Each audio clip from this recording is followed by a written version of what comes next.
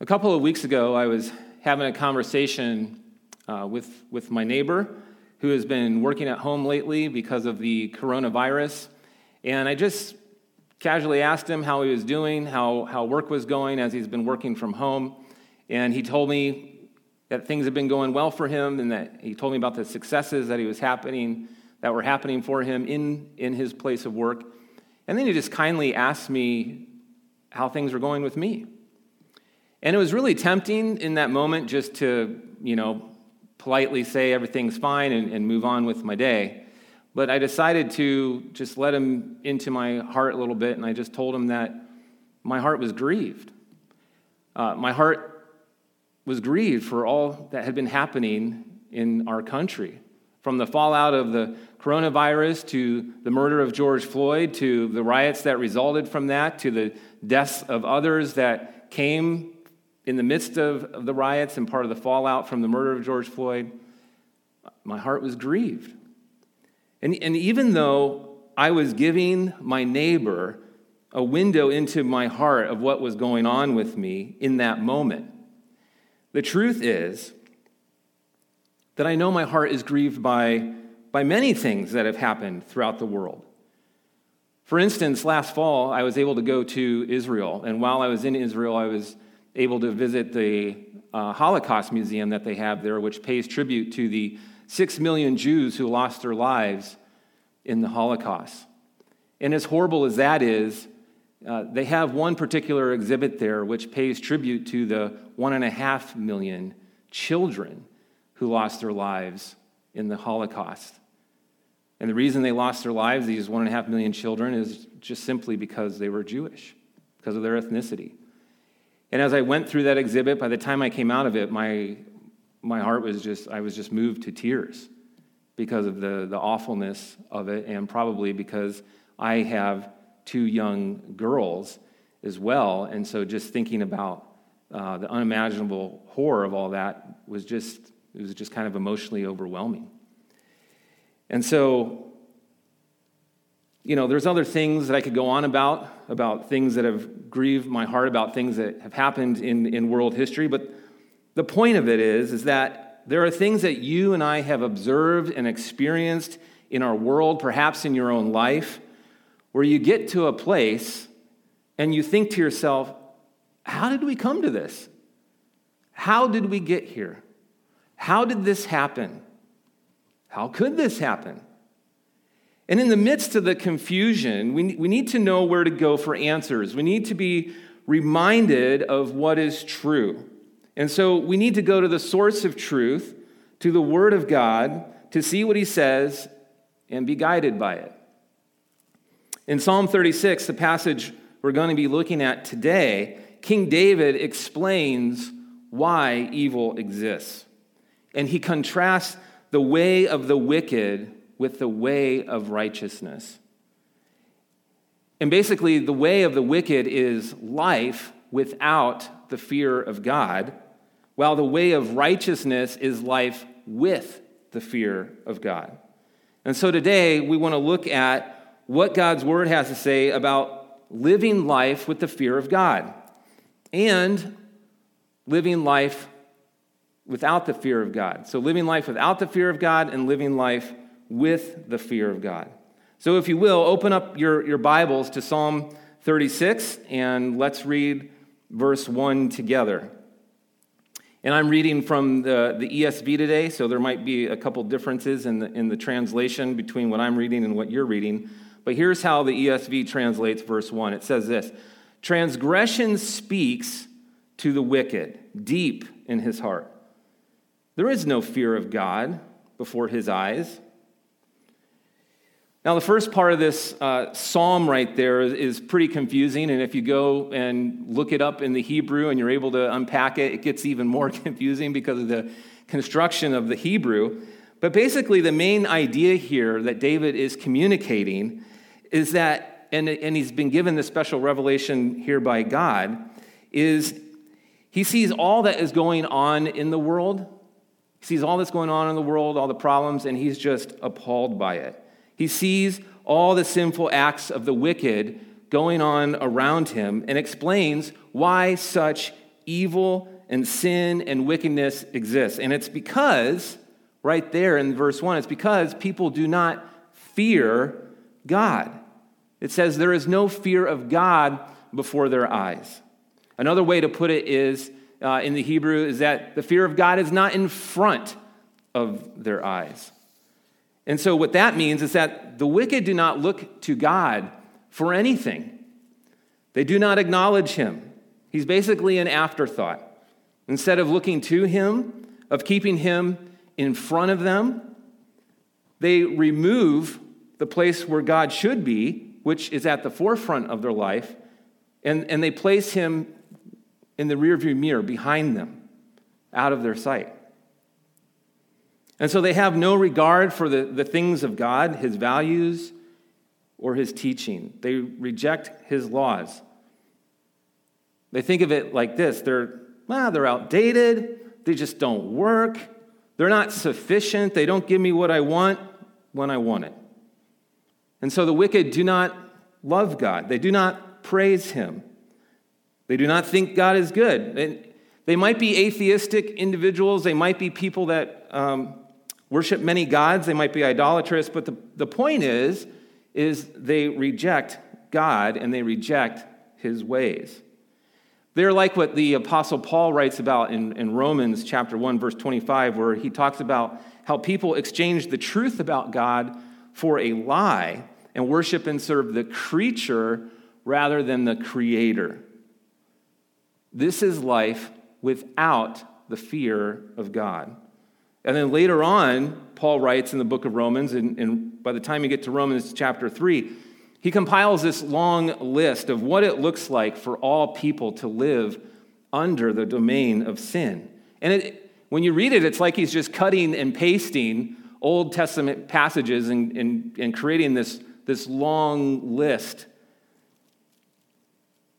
of sin. And as he puts down all these Old Testament passages that point to the reality of people living under the domain of sin, he actually puts Psalm 36:1 as the very last verse. It's like it's his bottom line point of why evil exists in the world. It's his bottom line summary point of why evil exists in the world. And it's the same point David is making here. The reason sin exists in the world, the reason for wickedness in the world, is because people do not have the fear of God before their eyes. And you might be tempted to think that by David using the term wicked here, and the way I've been talking about it, he's just only talking about the worst of the worst sinners. But the fact is, all of us have been born, and all of us are born into sin because it's part of our nature. We don't start out in life living with the fear of God. We have a natural inclination to drift away from God, to go and seek our own way. So this is life without the fear of God. And David goes on to write about what a life without the fear of God looks like in a little more detail. And let's read the verses 2 to 4 together. For he, the wicked, flatters himself in his own eyes, that his iniquity cannot be found out and hated. The words of his mouth are trouble and deceit. He has ceased to act wisely and do good. He plots trouble while on his bed. He sets himself in a way that is not good. He does not reject evil. And so these verses describe what life without the fear of God looks like. And some will point out that how these verses are laid out is showing a progression of sin going from bad to worse. And there are basically, I look at these verses here as basically characteristics of the wicked, and there's 4 that David makes mention of. And the first one is that life without the fear of God involves pride. And where sin begins is in the pride of the human heart. It begins in the human heart with this sense of pride which says, hey, I'm good. I can handle life on my own. I don't need God. And by the way, I'm not a bad person. Some might even say, well, I've heard about God, and maybe I should think more about him, but I want to do whatever I want to do right now, and I'll think about, the God question or the Jesus question later. Right now, I just want to have my fun. Get back to me, right? And so the message of these voices essentially is saying, I don't need God, I'm good on my own. And so what ends up happening is that you approve of you. And there is no real serious thought given to what God thinks and whatever he would approve of not of what you're doing. Because what ends up happening is the God filter is replaced by the me filter. And the passage here is communicating that the wicked think highly of themselves. In other words, there's an arrogance about them. They think they won't get caught. They think they can keep on doing what they're doing because, after all, who's going to know? They live with an attitude that God doesn't see, and he's not going to require of me to give an account someday. It's just the farthest thing from their mind. Or maybe they think, if he doesn't exist, how can he hold me accountable? They just remove the whole concept of who God is and what he is like and what he does. Now, when I was a senior in high school, I had a Bible teacher. This is my senior year of high school. I went to a Christian high school, and so we had Bible classes at the high school that I was going to. And I don't know why I remember this verse, and it has stuck with me, but it's Galatians 6:7. And this Bible teacher used to say to us, he says, do not be deceived. God is not mocked. For whatever a man sows, he will also reap. And so, you see, our Bible teacher knew how high school students tended to think. And that is the thought that students tend to think with is that they're invincible, right? Like, nothing bad's going to happen to me. I'm young. I can do whatever I want without consequence. But the thinking that you can do whatever you want without consequence is really just self-deception. And to be honest, even though I'm talking about high school students, a lot of us as adults live that way as well. And so the Bible warns us not to deceive ourselves. God knows everything we do, and he warns us that we will reap the consequences of our choices.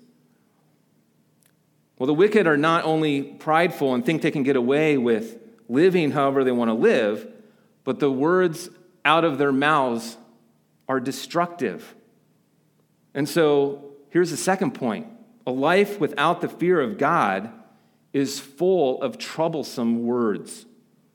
Their words bring trouble. The wicked's words tear down. They do not build up. Because they do not fear God, they don't offer sound advice or speak truth. Their words create trouble, and they deceive. And in our culture today, because our culture largely does not fear God, we have so much deception. Deception in deceiving someone into getting them to believe something that is not true. That is what deception is. It is getting someone to believe something that is not true. And usually a person does this to get some kind of an advantage over another person. So deception involves this intentionality to deceive others. And this kind of deception is happening all over our culture today. It's happening in our news media. It's happening with our politicians. It's happening with our educators. It's happening with the life of the unborn.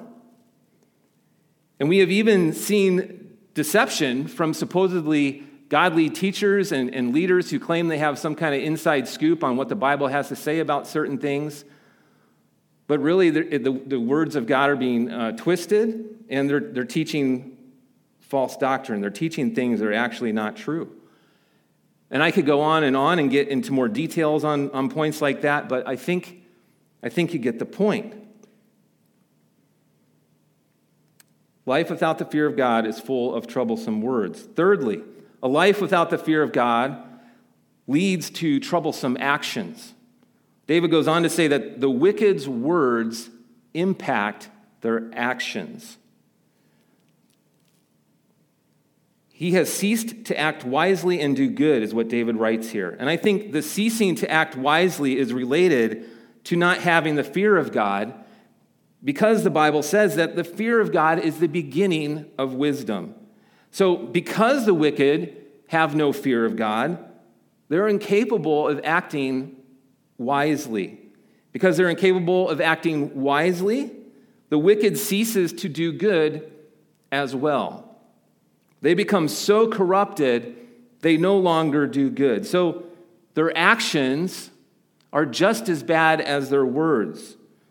They do not do the good that they ought to do, as they do not seek the one who defines what is good.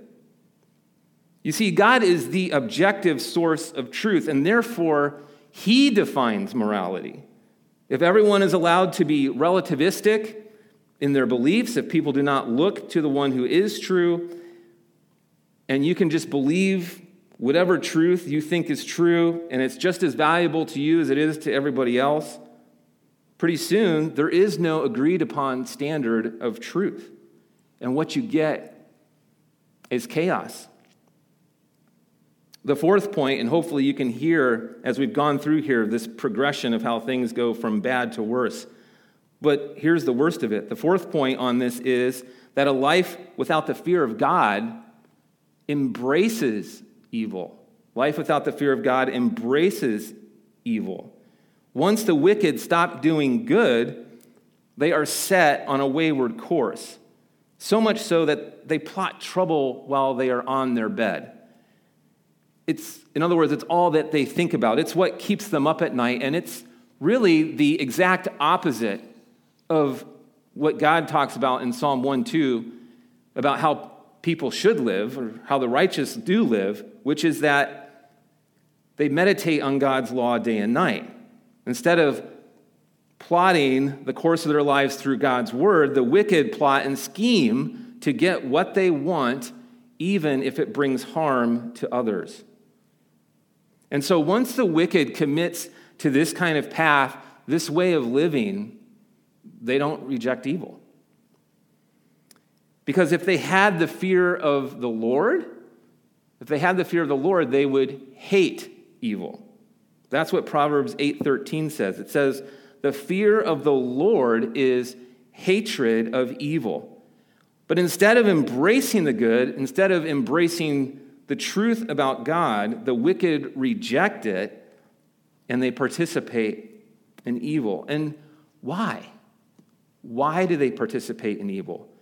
Well, I think Jesus provides the answer for us in John 3, verse 19. He says, "The light has come into the world, and people loved the darkness rather than the light." So what's Jesus saying?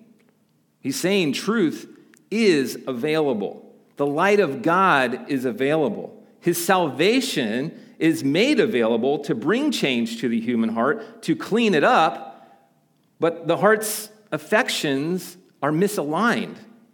As Pastor Mike mentioned just a few weeks ago, the problem, or at the heart of the problem, is the problem of the heart. And so this is life without the fear of God. Living without the fear of God is, we need to remember, this is the place we all start out in life. It begins with pride in the human heart, a natural inclination to go our own way, which then, if we just keep going our own way, leads us down a path of troublesome words and actions, all the way onto a path where we just continually and fully embrace evil. So that's the bad news. Despite the fact that the wicked carry on as they do, despite that they do these things, it doesn't change who God is. Despite what the wicked do, God is God. And in the next section of this psalm, which David is writing, inspired by God, David shows us what life with the fear of God looks like. And life with the fear of God is the way of the righteous. And because we don't naturally start out fearing the Lord as we've already made mention of, we naturally don't start out fearing the Lord. This means we have to be told what it means to fear the Lord. We need to be told by him what it means to fear the Lord. And we need to know what that looks like. And so, what does it mean to fear God? And I think that there are two aspects to the fear of God. And I think one is one that we're all pretty familiar with, which has this negative view of God. And what I mean by that is, I think being God is the negative view about the fear of God is the view that you're fearful of what God will do to you. And so you think about the fear of God's discipline in your life, the fear of God's wrath, the fear of God's judgments. And so we can become fearful of what he will do to us and fearful of these things. And I don't want to say that that's a bad thing. It's not necessarily a bad thing. It can be a good thing because even negative fear can be used for a positive good for us. But the positive view of the fear of God has this idea of reverence, has this idea of awe and respect and wonder.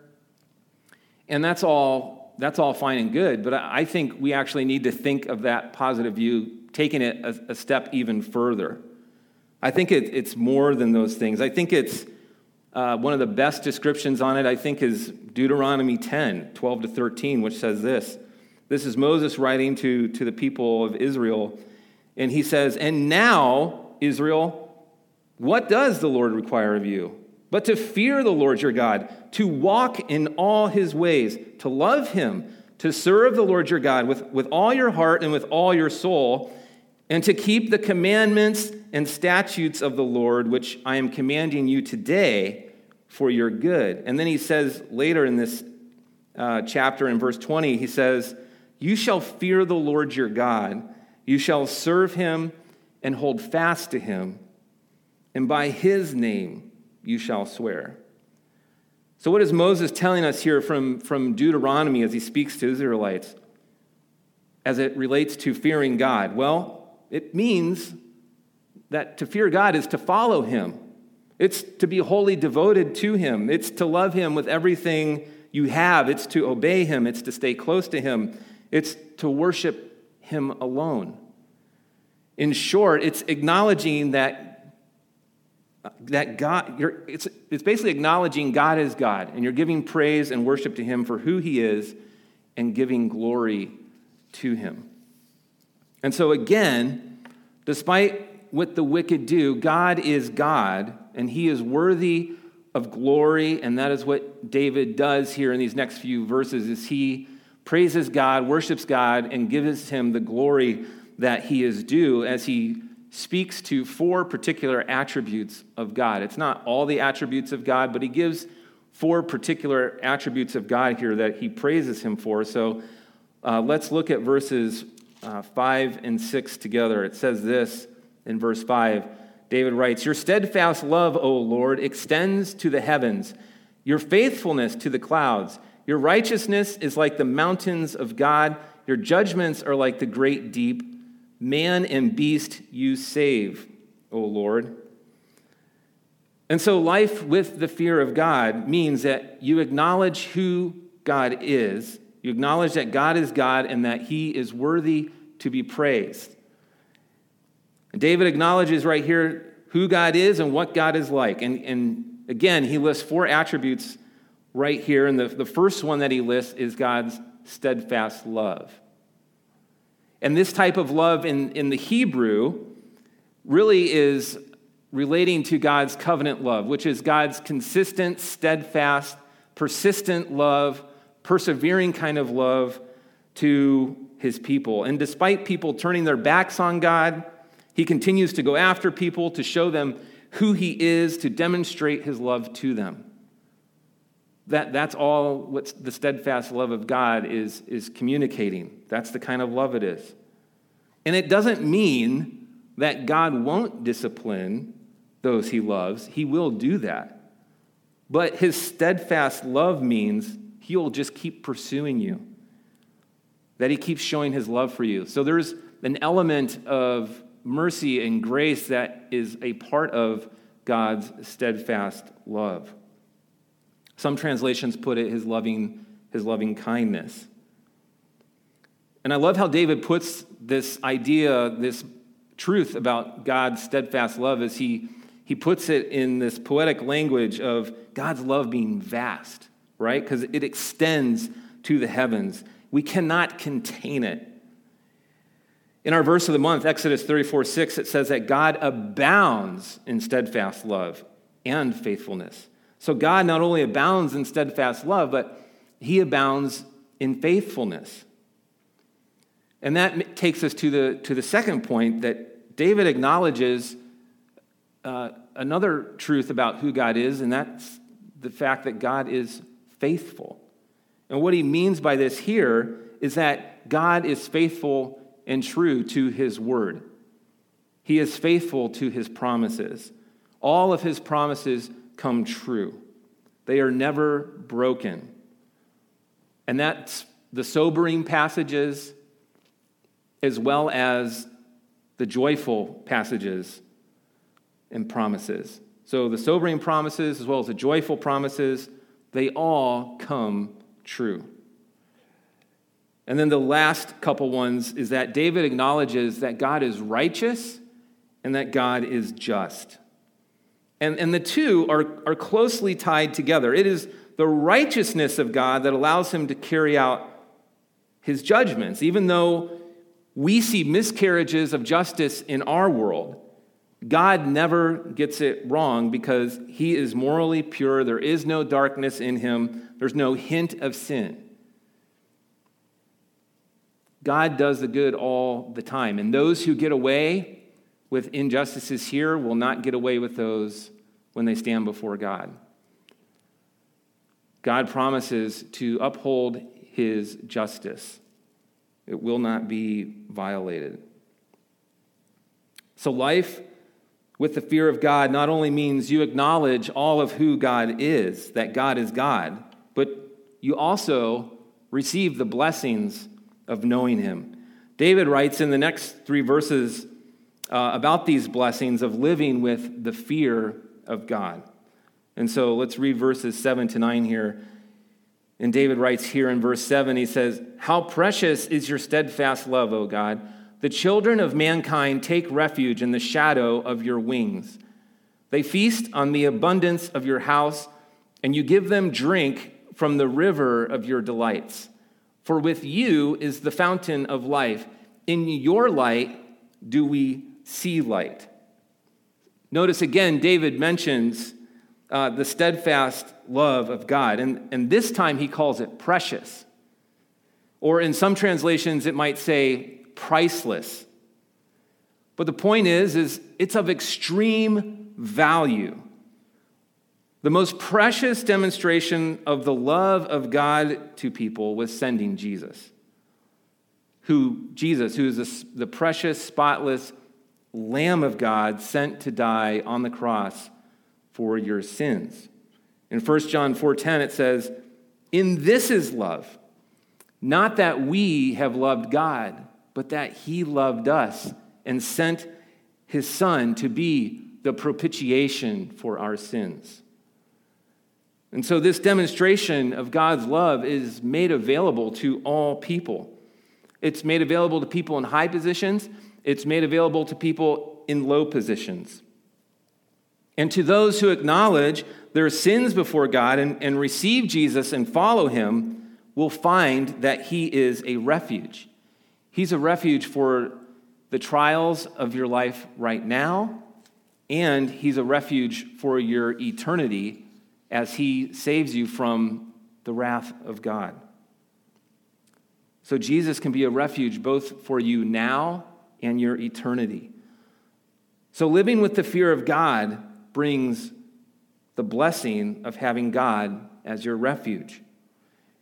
In verse 8 there, David describes that those who put their trust in God for their refuge will find satisfaction in him. Jesus said in Matthew 5:8, "Blessed are those who hunger and thirst for righteousness, for they shall be filled." So the point is his goodness is abundant and that it's never ending. So living with the fear of God brings the blessing of finding our satisfaction in him. And David goes on to declare that God himself is the fountain of life and is the source of light. This language that David uses shows God as the giver of eternal life. He is the source and the giver of eternal life. And he has made that available to people through Jesus, as ultimately Jesus fulfills this verse here in verse 9. In John 1:4, John wrote this about Jesus. It says, in him, in other words, in Jesus, was life. And the life was the light of men. So Jesus possesses life within himself and is the giver of life as he has equality with God. And so when Jesus spoke to the Samaritan woman at the well in John 4, he spoke to her as being that fountain of life, the fountain of eternal life. When he said to her, whoever drinks of the water that I will give him will never be thirsty again. The water that I will give him will become in him a spring of water welling up to eternal life. So those verses show Jesus as the fountain of life, of his eternal life that he gives.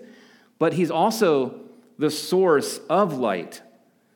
Jesus said this about himself in John 8:12. He says, I am the light of the world. Whoever follows me will not walk in darkness, but will have the light of life.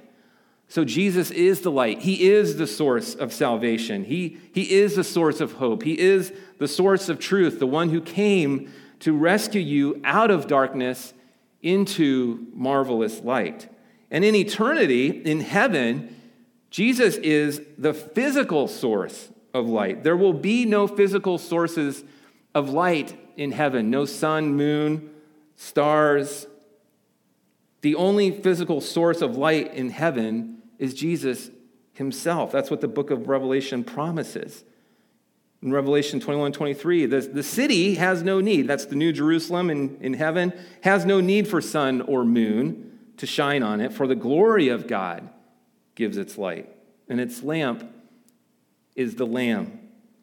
So Jesus is the way to eternal life, to restored fellowship between God and man. So living with the fear of God brings the blessings of eternal life found in Jesus. And then the last part of this psalm shows David making a prayer request. He requests that God continue to be favorable to the righteous, to those who fear God. But he also prays that God would protect him from those who do not fear God. Let's read the last three verses there. David says this. He says, "Oh, continue your steadfast love to those who know you, and your righteousness to the upright of heart. Let not the foot of arrogance come upon me, nor the hand of the wicked drive me away. There the evildoers lie fallen. They are thrust down, unable to rise." I love that David asks for protection and deliverance here from prideful people.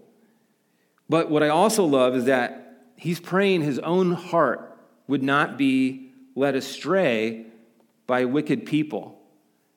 And this should be a warning to us, to those of us who fear God and follow him, that we need to keep a close watch on our hearts, because the heart can be deceived. In Jeremiah 17:9, it says, "The heart is desperately wicked. Who can understand it?" And so the capacity to wander away and commit acts of sin and evil is present and something that any of us can fall into. We are all prone to wander from God if we're not careful. And David knows where the David knows where the wicked will end up. And it's in a place of judgment that God appoints for them, which ultimately is hell. And David says that these wicked lie fallen, that they're unable to rise. And it shows that the wicked, those who do not fear God, they are condemned forever. The Bible says in the book of Revelation that everyone is going to have to stand before God someday and give an account of their lives to him.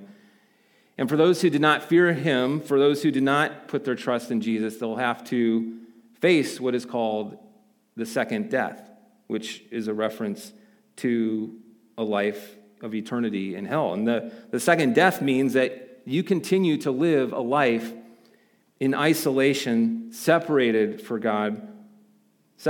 God for eternity, living in a place of physical and emotional anguish. Instead of the source of light in heaven being glorious and wonderful, there is no light at all in hell. It's all darkness, it's all isolation, it's all pain and suffering physically and emotionally. And so you don't get any kind of life. You get the consequences of death, and they last forever. So David concludes his psalm with asking for God's continued blessing on those who fear God, and pronounces condemnation to those who do not live with the fear of God. So how does one come to a place of knowing and having the fear of God? And just one more verse for you here from Revelation 14:7 says this, and this is an angel speaking, and he said with a loud voice, fear God, and give him glory, because the hour of his judgment has come, and worship him who made heaven and earth, the sea and the springs of water. So to fear God here, to have the fear of God here, from what this is speaking in Revelation, involves repentance from sin. This is where the fear of God begins. It begins with a turning to him and genuinely seeking him for the forgiveness of your sins. And the fear of God is about giving him the glory that he is due. Why? Because he's the creator. He's real. He's perfectly holy, righteous, and loving, and because his judgment is coming. So the fear of God is recognizing that God is God, and you are lost without him. And once you recognize your loss, you need to believe in the one who has the light, the source of salvation himself. Believe in Jesus, the one who provides the way out of your darkness, and you follow him. You follow his light as he is the light. And then you make a commitment with your life. You make a commitment to love him with your life, to obey him with your life, and to serve him with your life. And so as Pastor Mike likes to say when he concludes his messages, what's the so what? Well, the so what is, which fear are you living with? Are you living with the fear of God, or are you living life without the fear of God? And if you're living life without the fear of God, I pray that you would take steps today to have the fear of God. Let's pray. Lord, thank you so much for just the truth of your word. Thank you for your servant David, who you inspired to write these words for us today. And Lord, may we just live with the right kind of fear in our lives. For those of us who would say we have the fear of God, may we keep fearing you. May we keep pursuing you. May we keep loving you with all that we have. May we serve you, obey you, follow your truth, look to you for our source of truth. And may we hate evil. May we reject evil. May we live with that posture. And for those of us who might be hearing, who wonder, I'm not sure if I have the fear of God, Lord, I just pray that they would see the truth and the reality of who you are and want to follow you, that they would see that you are good and worthy to be followed, and that you can save them. You're the only one who can save them. So I just pray, Lord, that people would make a decision for you, confess to you today, confess their sins to you, and make a decision to commit to following you. And in Jesus' name we pray, amen.